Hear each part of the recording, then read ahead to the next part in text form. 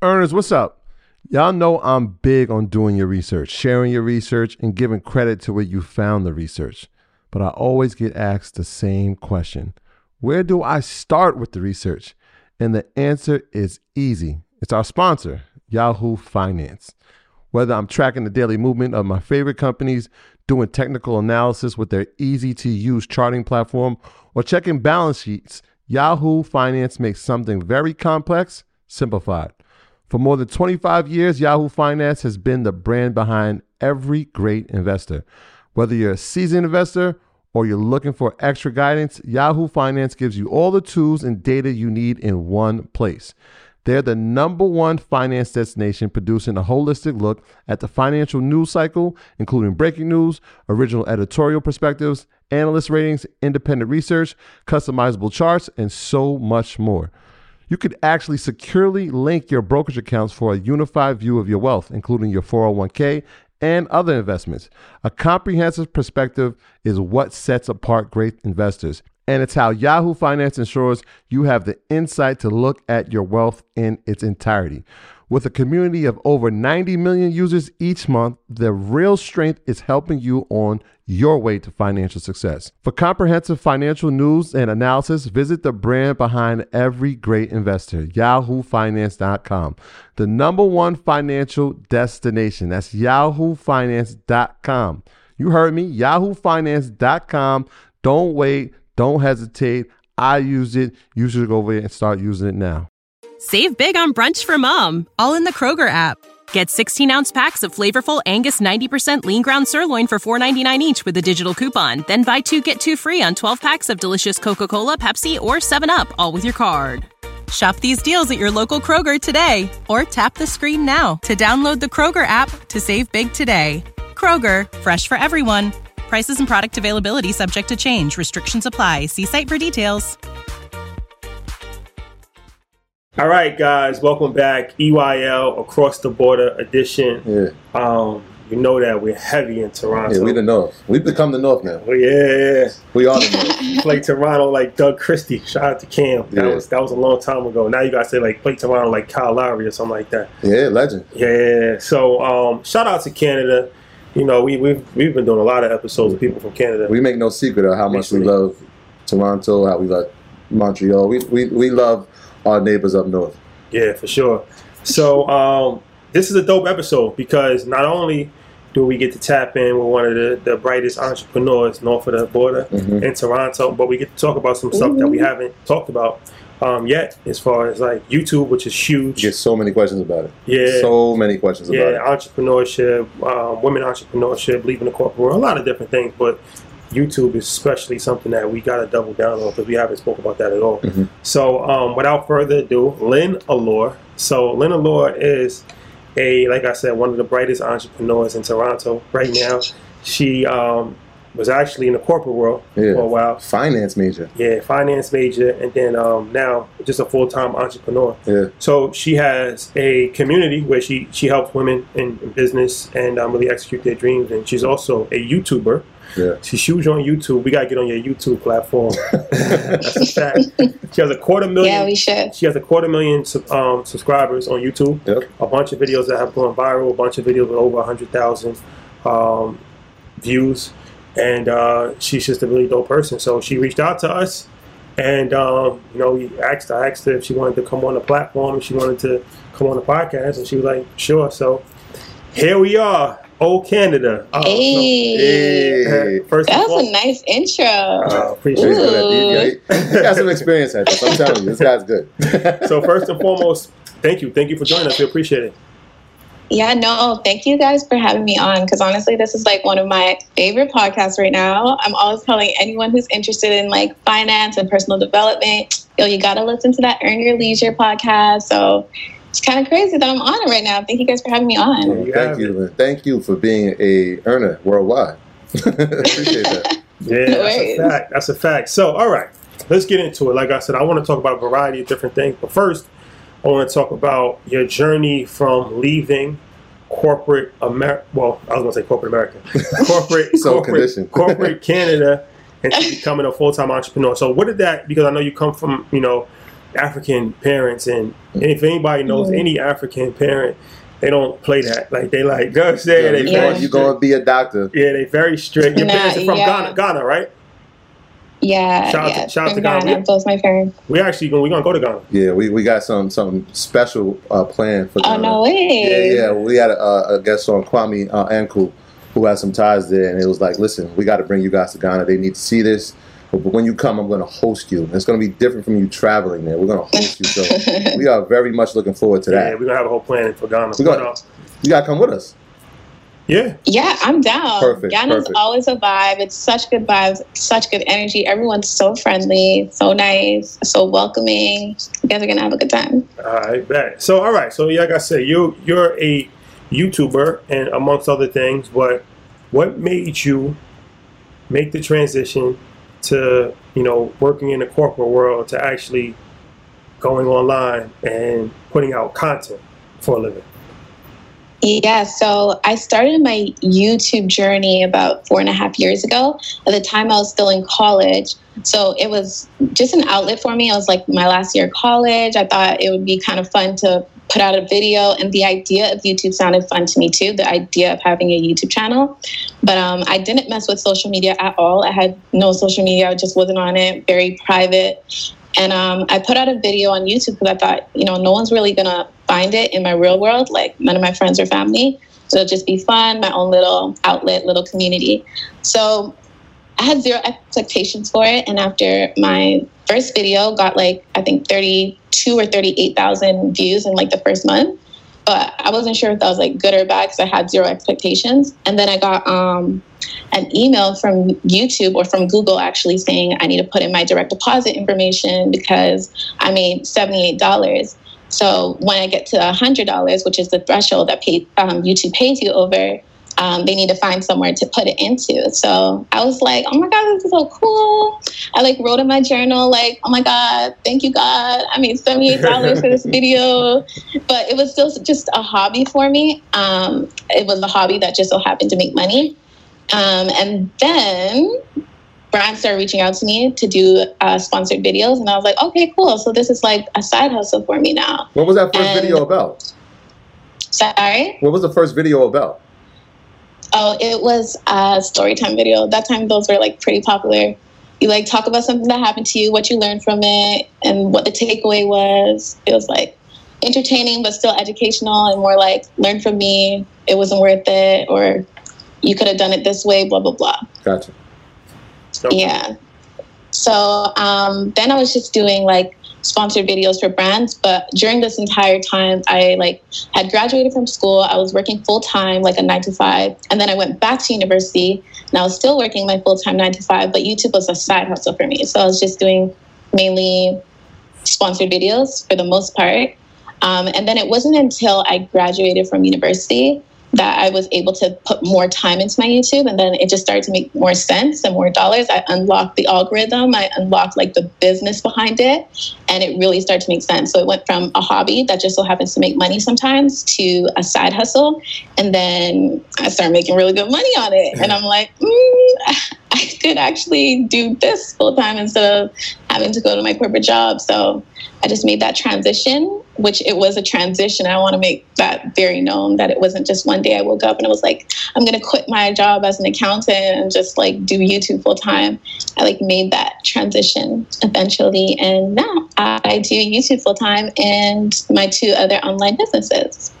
So, yeah, like I said, I probably should say this at the beginning of the show, but YouTube is something that everybody is aware of, but people don't fully understand. It's a real business, it's an industry. Mm-hmm. And especially a lot of kids, they only watch YouTube, and, a lot of times people don't take it serious. They're just oh, you a YouTuber, or, you just making selfie videos about stuff, but it's nah, people is actually out here making millions of dollars, and it's $1 billion industry, and brands are paying millions of dollars for people to advertise their products and promote their products, and people are selling products. So that's why I really wanted to talk about YouTube so much, because it's I don't think people fully understand the power of YouTube. So just to kind of give some background perspective on YouTube, it's the second biggest search engine online, second to Google, and Google actually owns YouTube. So that kind of puts things They in wanted to. perspective. Yeah.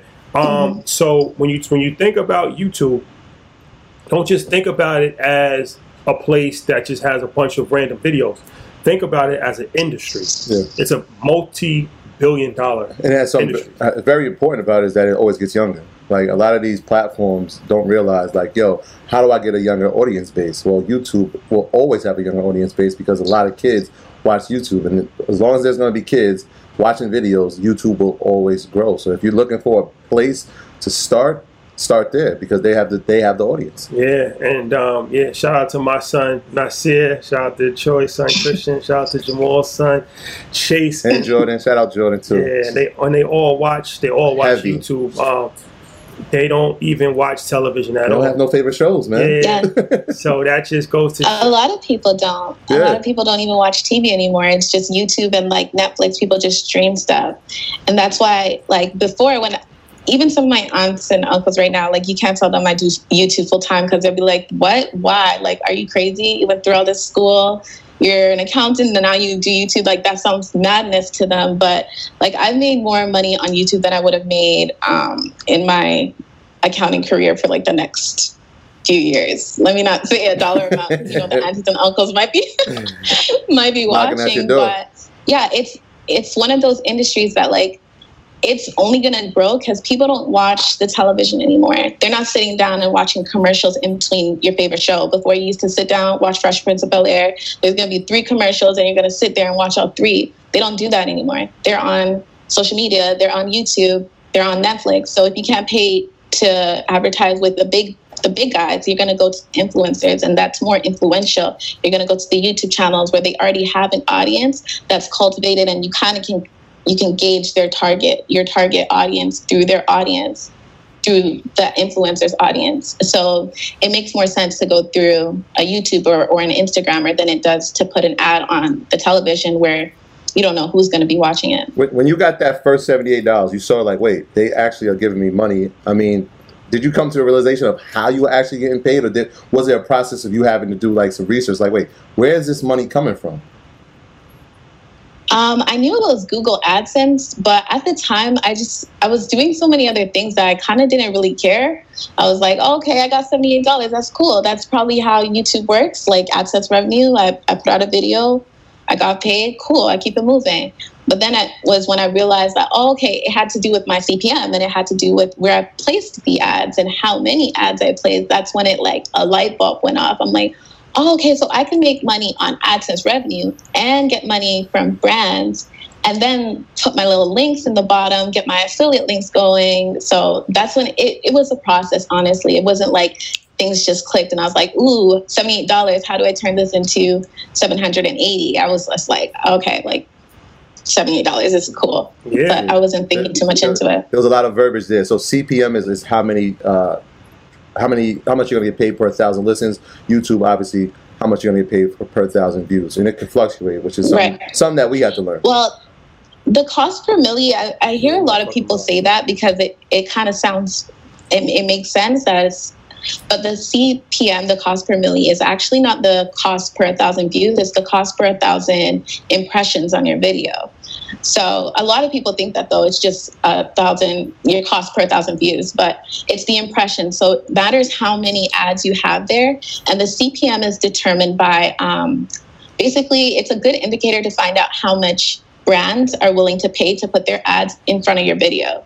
So the CPM is determined by, like, I don't know if you guys want to get into this. We're about to go into it right now, actually. That's what we do at Earn Your Leisure. So this actually is perfect because, the thing with, like, shout out to Max Maxwell. I remember he was saying, like, when he hit like 15,000 a month on YouTube, and he was like, how he looks at that is, that's like, he does real estate.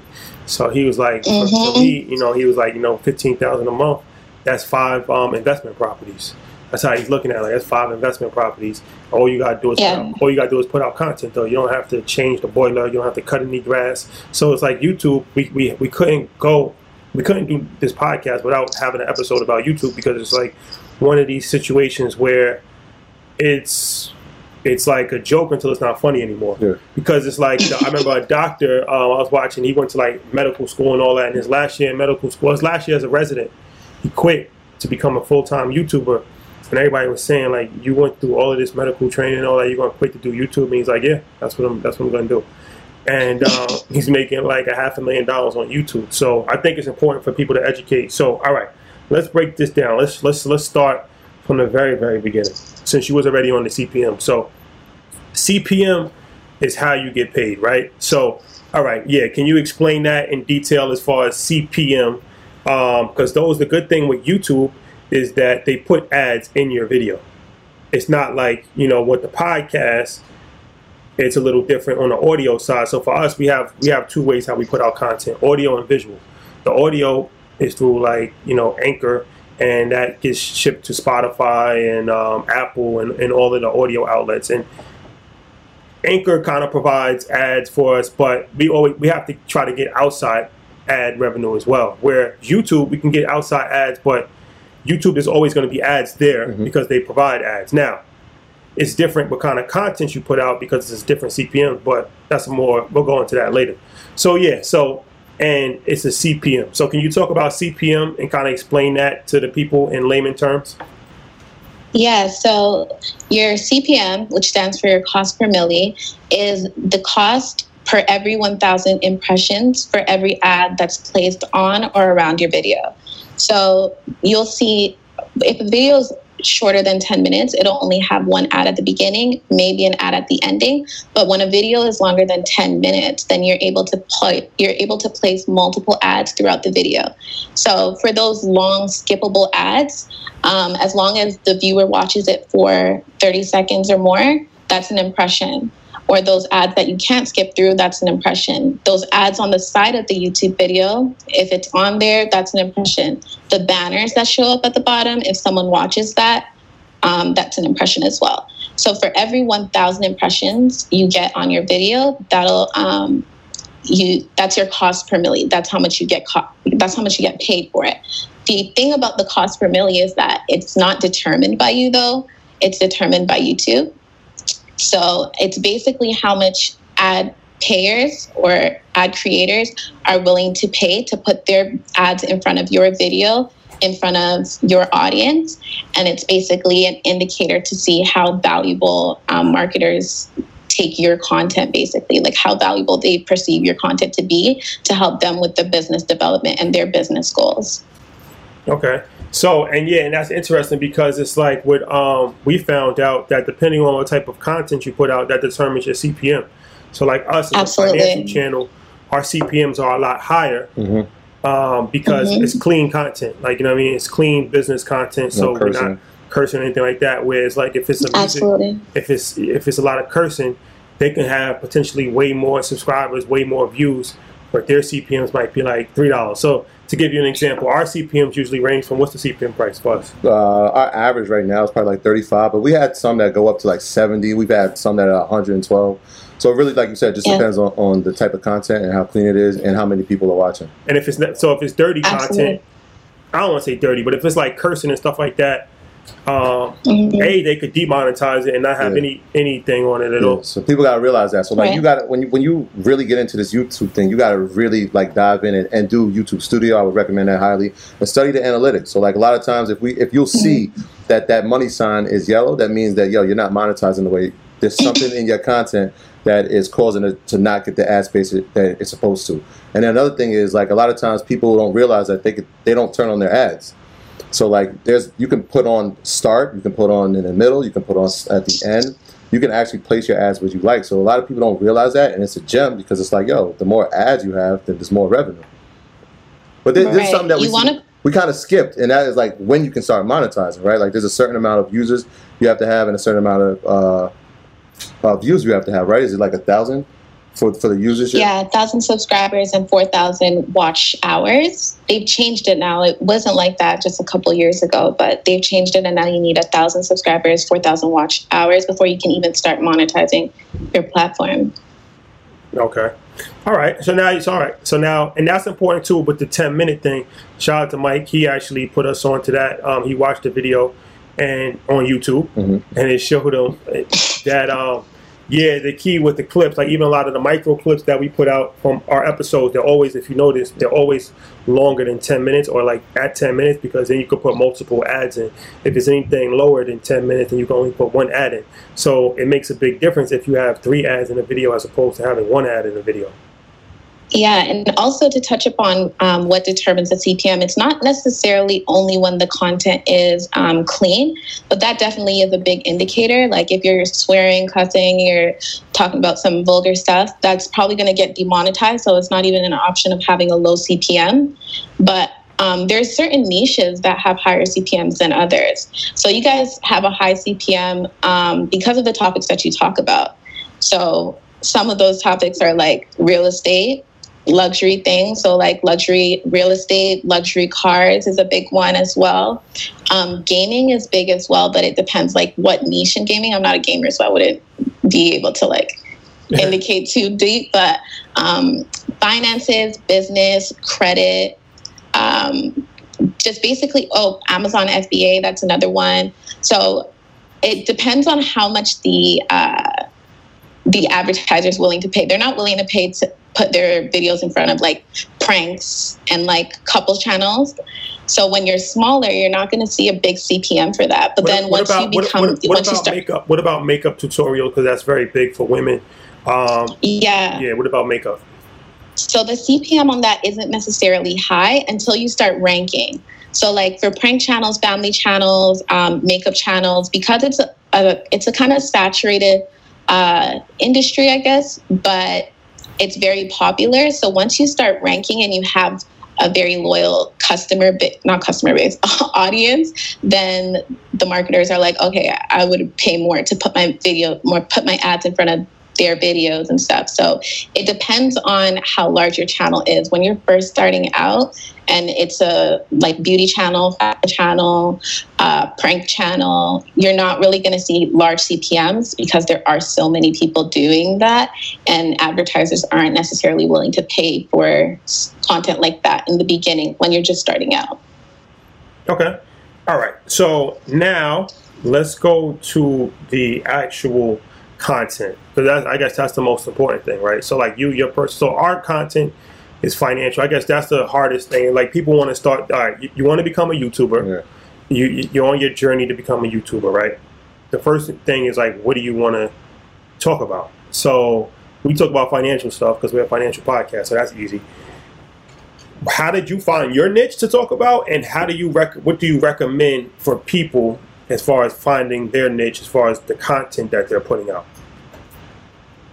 So I would say the easiest thing is to do something that you feel comfortable with, something that you're confident in as well, because if you're not confident in what you're talking about, it's going to show, it's going to come off on camera. People are going to be able to detect that.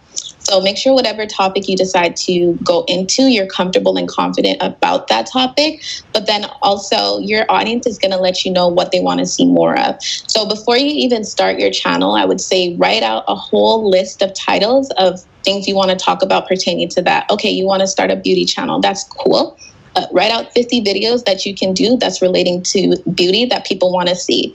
If you can't come up with 50, it's probably a topic that you're not that interested in and you're not that confident in. Then you should probably try and find something else that you are actually interested in. So I'm not putting out a prank video. I'm not putting out vacations with the kids. I'm not putting out how to cut hair. It'll be all over the place. I do those things, but it'll just be all over the place. Right.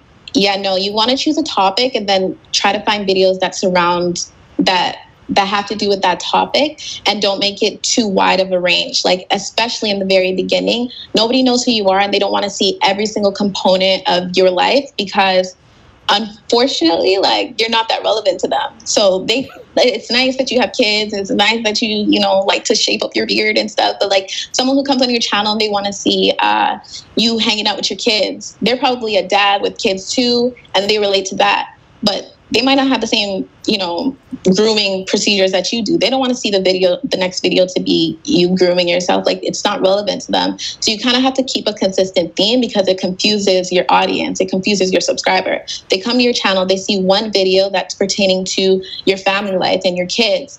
then they go look for another video that has to do with that, and there's nothing else, or maybe there's only one and it's the one that they just watched. They're like, okay, this was nice, this was cool, he's a nice guy, and they keep it moving. But you have to have consistency in all of your videos. All right, there you have it. That's the basics. On the next segment, we're gonna go into how to really pop off and become viral. You got to become viral these days for sure, and just some more hacks and useful tips about getting popping online. So yeah, we're going to that next. All right. So yeah, and this is, once again, I want to reiterate why YouTube is so important, because for business owners as well, not just for people that want to become full-time YouTubers. Like we talk about social media a lot, like as far as like it's a great way to push your brand, but for entrepreneurs, I know there's a lot of entrepreneurs listening on your leisure. YouTube is extremely important to push your brand and get the brand awareness out there. So even if you don't plan on being a full-time YouTuber, you can still use YouTube. It's just like any other social network. There's there's millions and hundreds of millions of people on YouTube. So to not be on YouTube as a business owner, it's kind of like not being on Instagram. Yeah, and something we learned. Like we didn't start with a YouTube channel. Like we didn't start it till April. Everybody knows that the podcast itself started in January, but we learned, like, we have to grow the audience. This is a great way. This is a platform. We knew that all our kids watched it. We knew we had to be on it. So we made a concerted effort to say, look, this is where we're going. Yeah, and it's helped out a lot. Like if we just did audio, we would be nowhere near where we are now, because we don't have the same reach that we would have if we do YouTube. And it's a lot of other things that we do exclusively for YouTube that we'll talk about. But all right, so as far as getting on YouTube, because it's like anything, right? Like same thing with social media, Instagram. When you start with 0, and it's like, how do I grow it to 250,000 subscribers? So yeah, viral. Shout out to Drake, viral movie. Shout out to Drake, Fabio Foreign, and Sosa Geek. I think that's his name. That's your song, man. That's my favorite song right now. So your first video, you have no subscribers, and you have 32,000 views on that video in a month. That's a lot. That's a lot of views. How'd you do that? How'd you do that? So YouTube has little pockets and little niches, little communities. So what I did was I found videos that look like my type of content. I would search. So my first video was a story time. What I did was I searched story time, and then I filtered the results by upload date, and that puts the newest uploads at the top. So then I searched for videos that kind of looked like they were in my neighborhood on YouTube, my community on YouTube, and then I would comment on their videos, like I could totally relate, I made a video similar to that. It wasn't very spammy, like, hey, check me out, I just started a channel, but it was a comment letting people know that like I did also upload something similar. So from that, what that does is it puts your comment there, and everyone does it where they're watching a video and they kind of scroll to see what the comments say. And so if your comment is there and you're one of the only comments there, even if that video is only going to get 1,000 views, there's a good chance that a portion of those views are going to see your comment. And from those views to your comment, they're going to see your channel, and maybe they're going to either subscribe or engage with your content somehow. So that was one thing that I did to grow my first video and how it got so many views. I was commenting a lot. And then now as I've grown, I don't really get an opportunity to watch people's videos and make relevant comments as much. But I'll watch my videos on incognito and see what shows up that's similar to my channel and how I can put my spin on it and do it better. Because when I watch it on incognito, there's no bias there. There's no other channel history. Can you explain that, incognito? Yeah, so incognito is just browsing in private mode. So on Google Chrome, it's called incognito, and in Safari, it's called private browser. But what that does is it doesn't warp the search information. So there's no bias. When you watch a video and you're signed into your profile, YouTube is recommending videos for you based off of everything that you've ever watched on your profile. That's why you'll watch like one cleaning video, you'll go back to your homepage, and there's like 4 other cleaning videos recommended to you. And over time, it builds up a profile for you and a portfolio for you, and it changes your recommendations based off of stuff that you've already searched and stuff that you've already watched. So when I watch my videos on incognito, what that does is it allows me to see what YouTube associates my channel with and what kind of content YouTube kind of places my videos in, what kind of neighborhood on YouTube my videos are in. And that kind of gives me more of an idea of the type of people who watch my video and what they're interested in more, along with, of course, my analytics. I do watch my analytics and see what my audience likes more of. I listen to the comments, but that's one way that I get to see what the YouTube algorithm associates my channel with. So from there, I'll get an idea. I'll put my spin on it, my flip on it, and I'll do it myself. And then it usually does good when I choose a video like that. Okay. Algorithm. Can you talk about that? The YouTube algorithm? Yeah. So the YouTube algorithm, because it's a business, right? YouTube, they're just interested mainly in like watch time and dollars. So they tend to push videos that have high CPMs. So videos that get them more money, and then high watch times as well, and high engagement. Because what YouTube wants ultimately is watch time, and they want their viewers to stay on their channel or on their platform. Because if you're not on YouTube, you're on something else. You're on Hulu, Netflix, maybe Instagram. You're like on another platform. So what they want is watch time and engagement. So if you upload a video and in the first few minutes or first few hours, I should say, it's doing well, the algorithm is most likely going to push you some more. So that's kind of like a tip behind your algorithm. Like in the first hour, you should probably be commenting back to comments and stuff like that, and trying to boost up that engagement within the first hour. Can we talk about your viral video? One of the things you said is like not to chase trends, which you kind of did with the dad makeup voiceover. Can you talk about the benefits of actually chasing that trend and some of the things that didn't work that you learned from that? Yeah, okay. So that video at the time, it was like a makeup trend that was going around, and a lot of people were doing like, my boyfriend does my makeup, my voiceover, and my dad, I thought it would be so funny if my dad did my voiceover, because he's always like cracking jokes on me. He's always making fun of me. So he did it. It was funny. It was cool. And the video did really well. It was like on different social media platforms. I don't have a Twitter, so it was like all over Twitter, all over Facebook. I didn't have a Facebook either. And it did go viral, and it got a lot of views. It did make a lot of money, because I ended up selling it to, there was a media company that pitches to the Ellen Show, and they bought that video off of me. They bought the rights for that video off of me, so I don't own that video anymore, but I still get the AdSense revenue from that video. But I would say that the game there was the money behind it, and it was a funny like joke. Like me and my dad still laugh about that video to this day. But what I learned is that when you do videos just because it's trendy, but it has nothing to do with what your channel is about, it doesn't necessarily grow your channel or your subscribers. So that video, I got like 2,200 subscribers, I believe, says my analytics, but it has like 800,000 views. So that's not a very good conversion, like views versus people who subscribe.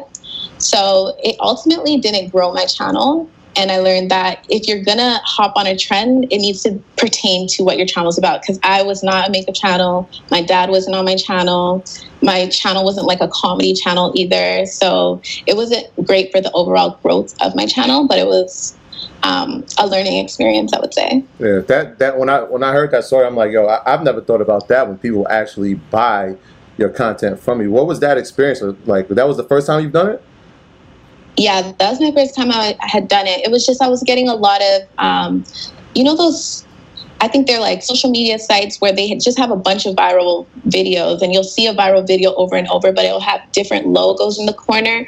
So at the time, I was getting a lot of questions from different media sources asking if they can post it on their Facebook group. They're like, oh, we have like 6 million followers on our Facebook. We're going to post it and we'll credit you, da-da-da-da. And I was like, yeah, sure. Just put my link in the description. Go for it. But then someone had asked me, like, have you sold it already? And I was like, sold it? To who? That doesn't make no sense. And then I got another inquiry around the same time that the first one came in, and it was like, oh, well, we're willing to buy it. So then I went back to the first person. I was like, no, I haven't sold it yet, but, I have some inquiries. I said some, like there was more than one.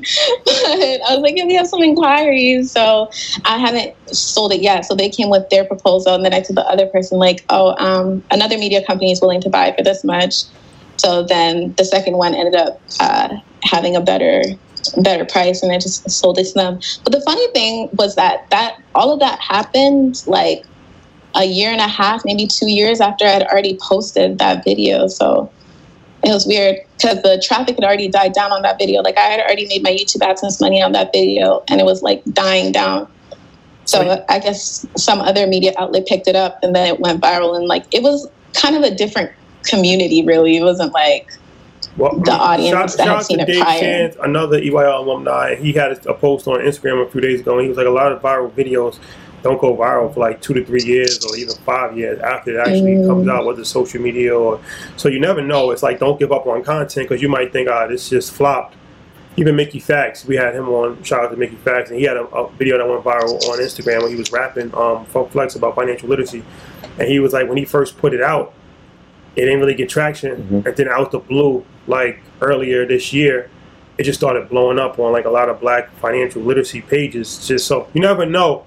But I want to ask you about that video because you put that on YouTube and I saw it. And when you did it, you showed like the clip of it, of the analytics. So on the clip, I actually saw the ascent revenue that you made was like $68,000 from that. It's on there. Right. It's on your page. So you're like, I'm not exposing private. It's just kind of what we do. So is that something like is that like something like, all right, so you made $68,000 on a video that had like, how many views did it have? 900,000? 800. Yeah, it was like 800,000. So that's like typical for like a million.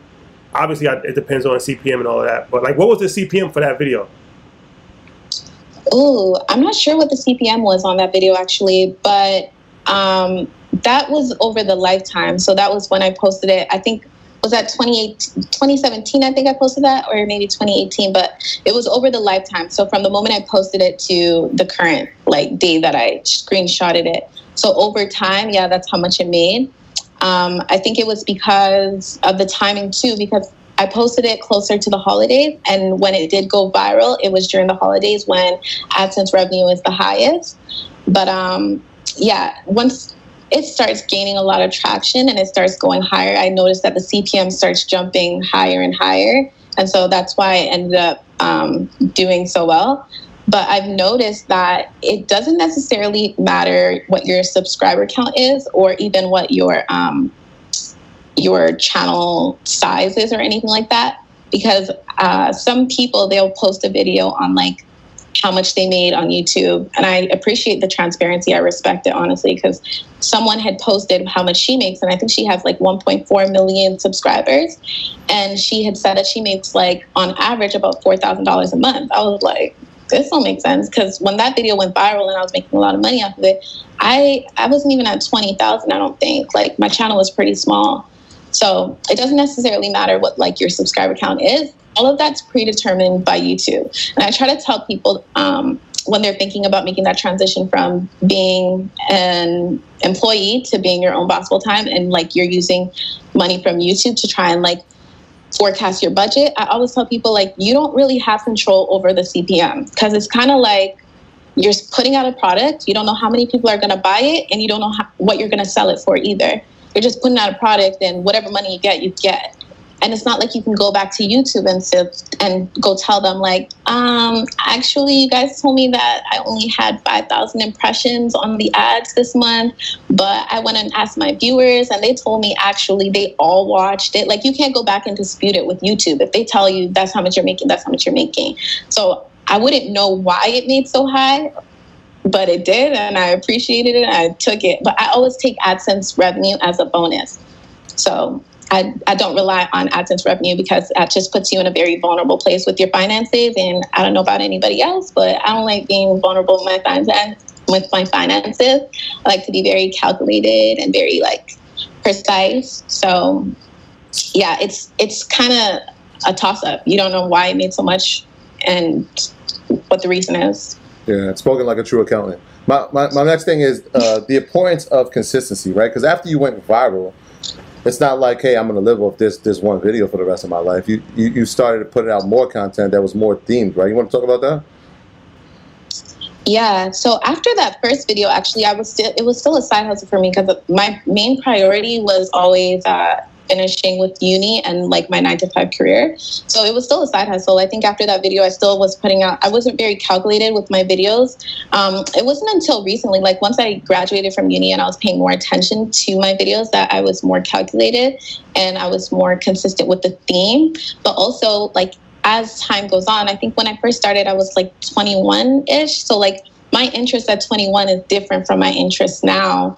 So as time went on, I just started making videos that made more sense to me and what I was more interested in, more confident in. So once I started making more self-improvement videos, personal finances, personal development, entrepreneur type videos, that's when I really started to understand the importance of having like a theme throughout videos. And that's why I always try to tell people, like, if I had known now what I knew back then, I would have definitely themed down, niched down on my content, and I wouldn't have been creating content from like all over the place. It would have been some sort of consistent theme throughout. So now when I'm creating content, it's mainly it has to do with money of some sort, personal development, just overall becoming a better version of you. So that's the consistent theme that's throughout all my videos that I try to portray in every single video. It's about something personal development related. So if you take the ads off a video yourself for whatever reason, like let's say you don't want ads on one video, that's going to hurt the chances of YouTube pushing it, probably, because they don't get paid either? Or I would say that they don't really have an incentive to push it. They might, but they don't really have an incentive to. So you could take it off if you wanted to, but also, like, why would you want to do that? No, because sometimes you might put a video out and the ads that are on the video might be competition for the actual video. Like, you know what I'm saying? So yeah, I noticed that with YouTube, like something they'll run ads in a video that is like, especially like if you're trying to sell something or if you have a product or something, and it's like now you're actually running an ad for somebody else that's doing the same exact thing that you're talking about in the video. Right, unbeknown to you, like, right? But to the viewer, that's going to happen. Yeah. Right. Yeah, I mean, it's possible that could happen, but mainly people like, they buy from people. So if they're watching their video, they're most likely going to buy from you anyways. But yeah, you could take the ads off if you wanted to. And then your subscribers watch it, and if it picks up, it picks up. But I find that they have more of an incentive, YouTube as a business, to push videos that are going to make them more money, and also videos that have longer watch times that keep people on their platform. Because at the end of the day, like the CPM is split. Like the amount of money you get is after YouTube gets their cut. So if you're making more money, that means they're making more money. Okay. Dope. So, all right. As far as like revenue, and I'm glad you said that you don't rely on that, because there's more ways to make money off of YouTube than just ads. That's just like the first layer. But YouTube it's just like any other thing. It's a platform where you reach a bunch of people. So through that, you can do brand partnerships. You can promote your own products. You can do a variety of different things. So how are some other revenue streams that like you personally utilize or you see other YouTubers utilize outside of just regular ads that YouTube provides? Yeah. So I definitely make sure that I have enough revenue and income coming in from other places, because like I said, it's a toss-up. And although I can depend on the money coming in and like it's pretty consistent, there's a theme throughout, you can't rely on it, because at any moment YouTube can come back tomorrow and say like, hey, everyone under 1 million, y'all don't get paid no more until you reach 1 million subscribers, figure it out. They probably won't, because that's a little wild on their end, but they have the option to do that. So I make sure that I'm making money from other places. For me, I have my affiliate links that I put in the description bar. I have my brand sponsorships, which is when a brand reaches out to you and asks you to promote their product or their brand for a fee. And then I also use YouTube to drive traffic to my 2 other online businesses, which is my hair extension company and my business society company. You know, you said something just now as far as the description, like you put the links in the description. I think people overlook that and don't really understand the importance of the description. I know you have a little like tidbit you said, like you don't put a link within the first 3 lines or something like that. Can you go into detail about that? Yeah. So once again, because it's YouTube's platform and not yours, they have the discretion to not push videos that are sending traffic to other external sites. So when your first 3 lines above the fold have a link to an external website, they're less inclined to push the video. This is what I was told from like a YouTube insider. I don't know how true that is to this day, or if YouTube has changed that, because I do have like 2 videos that have done pretty well and they have a link on the top fold. But I was told this from an insider, so I try to avoid it if I can. It doesn't really make a difference for me to put the links just a little bit lower. So I tend to do that so that it doesn't kind of like throw the algorithm off or whatnot. So yeah, that's something that people don't fully understand. So many different things with YouTube. It's like, it says you can just have like a 3-hour situation about that. But I wanted to ask you before we go to the next thing, vlog.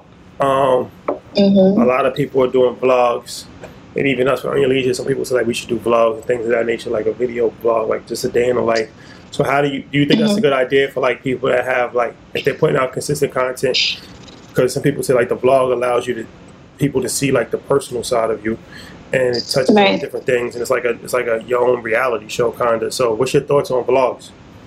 So I think vlogs are a good idea if you're trying to be a vlogger or if you've already established an audience, because ultimately this generation, we like solution-based content. That's what everybody's after right now. You're after, me, everybody. Like when you watch a video, you're trying to gauge something from it, right? So if you're making content that is even like family vloggers, you know, when people watch that, they feel like they're a part of the family. That's the value that you're getting from it. For people who do hair tutorials, that's the value. You're teaching people how to do their hair. Makeup tutorials, you're teaching them how to do makeup. But like, you don't have to be teaching anything if you're providing some sort of value.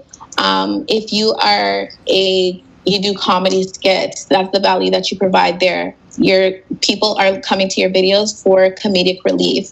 And if you're vlogging, you're trying to make people feel a sense of belonging and like they're a part of whatever it is that you've got going on. So like with couples channels or even family channels, you might watch an episode and you're like, oh, but what was this? Like, what was the reason?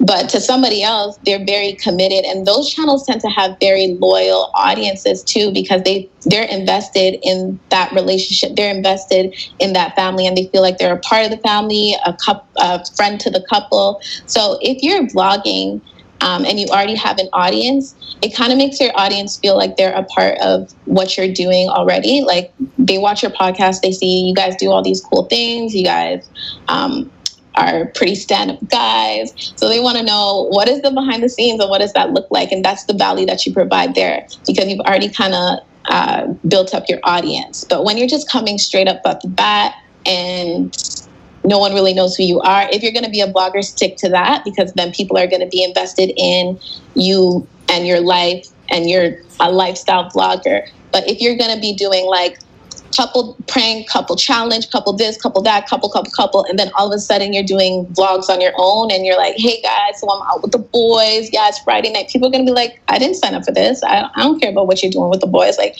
where's your girl at? That's what we're trying to watch, because they feel like they're part of a couple. So if you're trying to be a lifestyle vlogger, just stay consistent and stick to that. But if you've already built up an audience and you're trying to do vlogging, it's more so behind the scene, and that's the value that people are getting from that. They want to see like, what do you guys do behind this big empire that you built? So, EYL story. Yeah, for sure. So that was a lot. In the last segment, we're going to talk about your other businesses that you have, the hair extension. I'm interested to know about that. And then also your society that you have. Good girl going boss. Yeah, entrepreneurs. Hey. On track, so hey, friends. Hey, friends. Let's do it. We're going to that next. All right. So in the last segment, I want to talk about a few different things, but this is another thing that we haven't talked about yet. And I know we have a lot of women that listen to EYL. So you have a hair extension company. Can you talk about that? Yeah, so my hair extension company is Trophy Life Hair Extensions. So it's basically for the everyday boss babe looking on, working towards maintaining or attaining their best trophy life. So I started that when I was in university. I started with less than $100. I did make a video on that. That video did pretty well as well. But I basically talked about the ins and outs of how I started how I got the online presence going, and how I've been able to drive traffic using affiliate marketing with that. So that's been doing pretty well as well. It's my little online baby. Is that something you were naturally doing, like you were using these products and people kept asking you, or is it just something that you kind of wanted to do all along? Yeah, so what happened was I was doing a lot of brand deals for YouTube for hair companies, which I did want to talk a little bit about as well, because that's something that I always try to tell creators when it comes to like reaching out or like working with brands and stuff. But I was working with a lot of these hair extension companies, and I just was like not really feeling their like customer service, or like just the fact that they would kind of sell anything. Like they would sell me good quality extensions and then sell whatever to the customers. So I just ended up starting my own, and I was already interested in hair extensions. It's something that I wear and I was interested in and I was familiar with. So it was pretty easy for me to start it because I knew what the target audience would look like and what they like, because it was basically me. So do you have like, is it your own hair extensions, or just like strictly affiliates for other companies?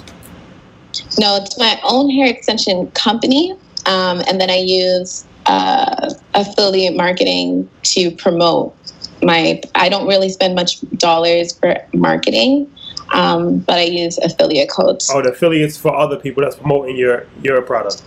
Yeah, exactly. Why is that? Let's talk about that. Why have you chose to go that route as far as marketing? Affiliate, if anybody's not familiar, affiliates is when you give somebody a percentage and they're actually promoting your product, and then every product that they sell, they get a percentage off of that product that's sold. So why have you found that to be something that you really have doubled down on, as far as instead of like just marketing other ways? So when I first started, that was the best way for me to do it, because I didn't know how else to promote it. I didn't have a budget to pay influencers to wear the hair. So I was like, I'm not going to send you hair, but if you promote it and you make money, you'll get money too. It's actually a little bit better because you don't got to buy the hair. You don't have to make a wig. You don't have to make any sort of content. Just promote it and you'll make money like indefinitely. So long as your code's making money, you're making money. So it's passive income for you. So I pitched it like that, and then it ended up being pretty lucrative, and I stuck to it. So one of my largest affiliates, he's a man, and he runs like a Black love page. So a lot of his audience is Black women. So he promotes it on his page, and it gets traffic. And he makes money off of it. I make money off of it, and I don't have to pay influencers for it. But as it grows, I probably will get into influencer marketing. But that just ended up working out for me, so that's what I ended up sticking with. Yeah, I think that's important. Influence, because it's like a lot of times you try to keep 100% of the profits, and you're losing a big portion of people that you can't reach. And it's like these people are customers that you wouldn't have had. Yeah. So even if you keep it 50%, that 50% is 50% that you would have never had, because the people that are coming in off the strength of somebody else's platform. 50% of something is better than 100% of nothing. You gotta never forget that. Never forget that. But it's also pretty tricky. Like, you have to do your research when it comes to influencer marketing, because it's not cheap to promote with influencers, and you have to make sure that you're going to get a return on your investment. But the thing is, not a lot of people are too transparent with their conversions, right? And even if they do get a lot of traffic, an audience is different from potential clients. So although they might have a lot of likes, a lot of claps, doesn't necessarily mean that they'll have a lot of people who are willing to purchase off of the strength of someone else's influence. So kind of have to do your research. Sometimes it's going to be a hit and a miss, or sometimes it's actually lucrative and you hit a big jackpot, but it's all research. So you have a brand partnership, and maybe you don't anymore, but Pretty Little Thing and Fashion Nova? Yeah. So yeah, how'd that come about? So my first video I did with Fashion Nova. At the time, I think I had like 10,000 subscribers. So I ended up doing it with them for free, my first brand partnership with them, because at the time I like never shopped at Fashion Nova before. I still haven't ever shopped at Fashion Nova, like with my own money. But I wanted to try out their clothes, and my channel was smaller, so I ended up doing it for them for free. And then as my channel grew, I set out my fee, and they weren't able, well, initially they were able to meet it, so we were doing a few videos with my fee, and as I grew some more and my fee grew, they were like, nah, we don't have the budget. I was like, all right, I'm not gonna work with you no more. So I don't work with them anymore. I still work with Pretty Little Thing though. But basically they reached out to me, and that's how that happened.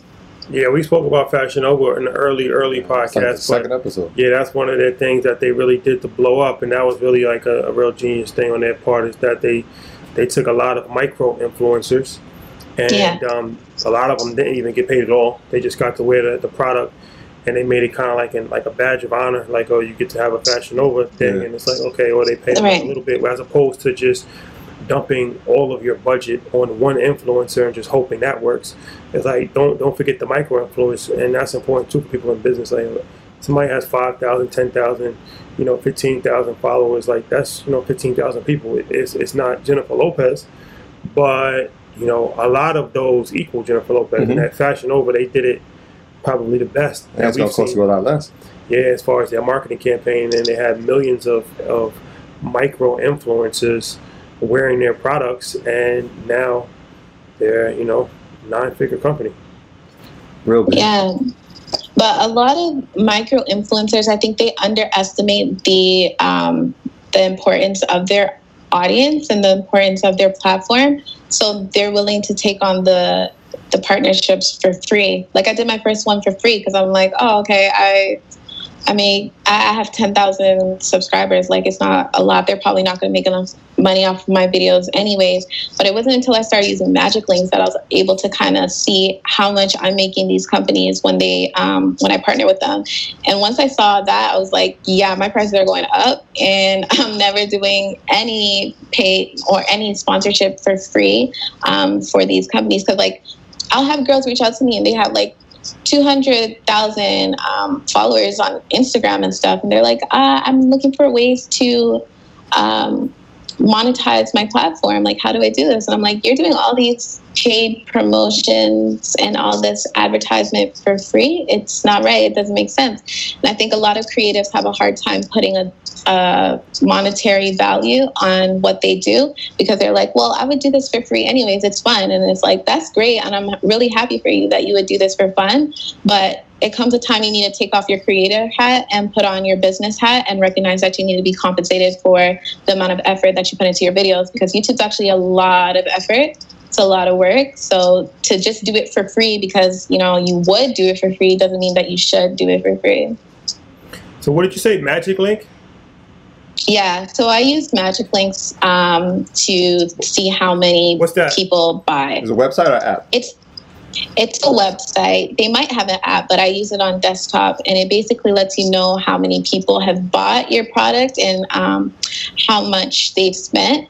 So based off of your ad, basically, let's say Pretty Little Thing sends me something, and I leave the link in the description bar to what it is that I'm wearing, or in the try-on haul. I put it in the description bar, someone clicks it, and off of that click, they buy it, then Magic Links will let me know that this is how much they paid, or this is how much they spent with Pretty Little Thing. So maybe they only bought I only advertised one shirt, but they ended up buying like $600 worth of product. So that lets me know that off of my ad, okay, at least one person spent $600 based off of this one video, but it's always way more than just one person. And they most often don't just buy that one thing, they buy multiple things. And then also Magic Links gives you a percentage as well. You get a commission off of every purchase that's made. So you get your payment you get your brand deal payment, you get your AdSense payment, and then you also get payment from the Magic Links commission. A lot of checks. So how much money did you find out that you was making Fashion Nova? Well, Fashion Nova isn't on Magic Links, but in comparison with, because that's another thing with Magic Links, it's only for certain websites and certain retailers. So they're not on Fashion Nova. Fashion Nova isn't on Magic Links, but at the same time I was doing Fashion Nova, I also was doing Pretty Little Things. So I was able to kind of gauge and get an understanding. I'm like, okay, this is probably a ballpark around how much I'm making Fashion Nova based off of what I was making on Pretty Livings. Okay. Yeah, speaking of platforms, let's talk about... I don't even think I answered that. It was a few thousand per video. Okay. But in the 5-figure range. 5 figures? Mm-hmm. Take that. So let's talk about platforms, and let's get into Good Girl Going Boss Society. Can you tell us what this is all about? What's going on with this? Yeah, so it's a personal development and business support members only society. So it's basically going to be 3 components. It's community, it's also resources and tools, and then it's education. So there's going to be live webinars and Q&As and workshops with industry professionals across different industries to help people develop in their business and also develop personally as well. It's something that since I started YouTube, I've kind of been getting requests to do, but as of lately, when I really started making the more personal development type content, I've gotten a lot of questions to do and requests to do. And initially, I was so scared to do it. I'm like, that's so much responsibility. I don't want to take that on. But, I thought about it, prayed about it, did my research. And through research and, educating yourself, I was more confident in what it is that I could provide. And I'm really confident in the value that it's going to provide because I understand the value of having a community when you're trying to do something. That is like, you can't even put a dollar amount on like having people around you who are doing the same thing. So when I first started and I was making money online, all of my friends were not checking for it. No one was checking for it. My family definitely was not checking for it. They thought like, why you keep playing on this internet? You're so annoying. So having other people who understand, where you're trying to go is so beneficial. So now that, I'm making money and I'm making certain moves financially for myself, I bought my house at 25. People are like, how you bought a house at 25 and you just like graduated from school not so long ago? I'm like, the internet. I was making money on the internet, people. Like now they're trying to listen and now they're trying to pay attention. So it's so important to have people who understand where you're trying to go and you can bounce ideas off of them. You can refer to them for advice and just community. There's like so much benefit and value in that. No, it's extremely important, and we see that with EYL University. That's our online educational platform, and like our private real estate group is crazy because it's like it's turned into just just everything, a discussion board, and people go on there on Facebook and they talk about stocks, they talk about different, they ask questions like, "Hey, I'm trying to get my house remodeled. Do you know any construction?" Right, and then it's just like it's just turned into like that's extremely important as far as that building that community. And especially if you're trying to figure things out by yourself, a lot of times you're going to fail because even if you have all the information, you don't have the support. So the online communities is extremely, extremely dope. So is this going to be for only women or? Well, we're open to all genders, and I say all, and then all ethnicities. It's a very diverse group, but predominantly my audience is a lot of females. So there are going to be like more females than men, but it's definitely open to everyone, all genders. And this is going to be for somebody that wants to be an entrepreneur, somebody that wants to make money online, somebody just a variety of different women or people in general. Yeah. Right? So it's just like-minded, ambitious people with entrepreneurial mindsets. So specifically for those who are trying to make that transition from being an employee to being your own boss full-time, or just trying to start a side hustle, because I always say side hustles are not only for the people who are trying to quit their job, it's for the people whose jobs might be quitting them. And we know in this economy that nothing's certain. So it's just people who are looking to create, design, plan, and execute their dream life. Using the internet specifically and using social media to make more money, using marketing tactics to make more money, also just to develop personally on a personal level. So it's just for people who are entrepreneurial minded, ambitious, and it's a place for them for us all actually to connect and to grow your businesses and grow as individuals as well. Yeah, and I appreciate it because I believe we have an EYL discount only for EYL community. Yeah. So we'll put the link in the description of this video if you're watching on YouTube or Apple or Spotify. And it'll also be on our website at our alumni tab, EYL alumni.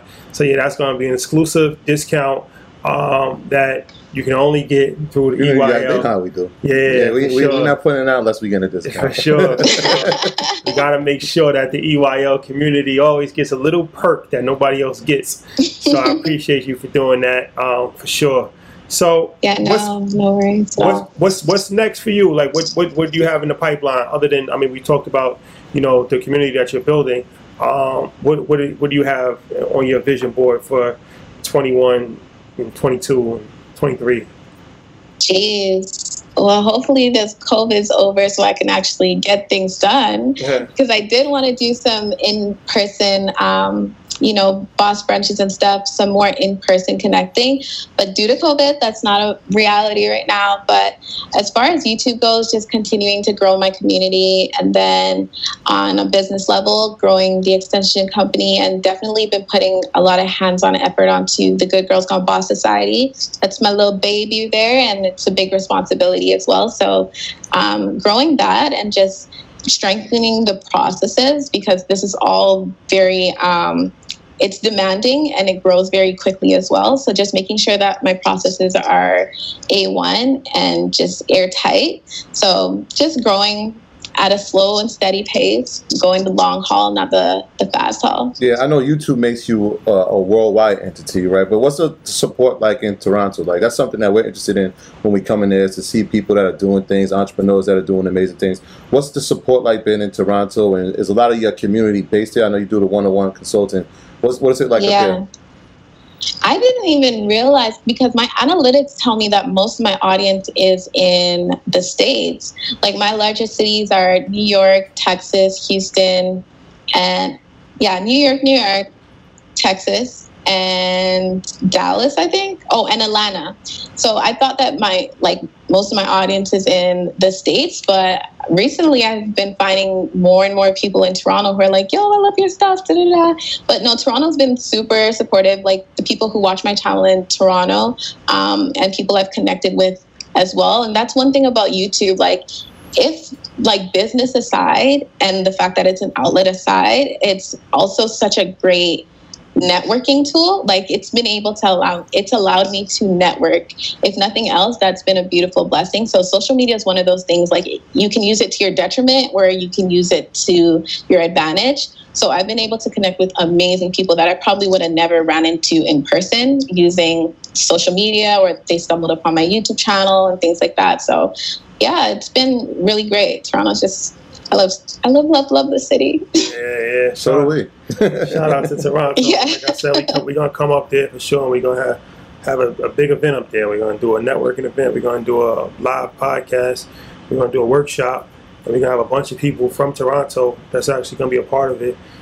So yeah, whenever this COVID-19 madness is over with, Toronto, we have not forgotten about you guys. We're going to come up there, and hopefully you can join us when we're up there. Yeah, absolutely. I would love to. And I think Toronto would really enjoy your content. For those who haven't already been put onto your content, I think they would absolutely love you guys. So you guys should come out. It'll be a good time. Looking forward to it. That's a fact. Troy, housekeeping items? Yeah, speaking of YouTube, and this is one of the things that I know you say, like, please like it. It helps the algorithm. Please please subscribe and comment. And comment. I'm going to say that and comment. But yeah, shout out to everybody on YouTube. Shout out to everybody on Patreon.com. That's our Proud to Pay program. Obviously, we have 5 different tiers that you can join at, and there's plenty of perks. You get discounts for the merch. You get access to EYL University, which is our online school, which has grown at a tremendous pace, and we're so proud of it. We have a lot of webinars up there, over 70. Tons of content on pick an area. I mean, throw a dartboard at an area in finance, and there's a chance that we probably have covered it. If not, we're working on it right now. So shout out to everybody that's an earner on there. And shout out to everybody that's on our private real estate Facebook group. That is a community within itself. The community has grown, and I love it because it's like they've taken on responsibilities within inside the community. And that's what communities are built on, everybody doing their part. So shout out to everybody that's been a part of that. Earners, y'all know we love you. Keep supporting, and we're going to keep bringing the content. Yeah, for sure. So, yeah. Thank you guys for rocking with us. Don't forget the merch either. You can get that on EYL or earnyourleisure.com. And thank you guys for rocking with us. We'll see you next week. Peace. Hey, Canada. Peace. These days, work is in trouble. We've outsourced most of our manufacturing to other countries. And with that, we sent away good jobs and our capability to make things. American Giant is a clothing company that's pushing back against this tide. They make all kinds of high-quality clothing and activewear, like sweatshirts, jeans, dresses, jackets, and so much more, right here in the USA. So when you buy American Giant, you create jobs in towns and cities across the country. And jobs bring pride, purpose. They stitch people together. If all that sounds good to you, visit American-Giant.com and get 20% off your first order when you use code STAPLE20 at checkout. That's 20% off your first order at American-Giant.com with promo code STAPLE20. Without the ones like you, who work tirelessly to keep things running, everything would suddenly stop. Hospitals, factories, schools, and power plants, they all depend on you. No matter the weather, emergency, or time of day, you're the ones who get it done. At Grainger, we're here for you with professional-grade industrial supplies. Count on real-time product availability and fast delivery. Call, click Grainger.com, or just stop by. Grainger, for the ones who get it done.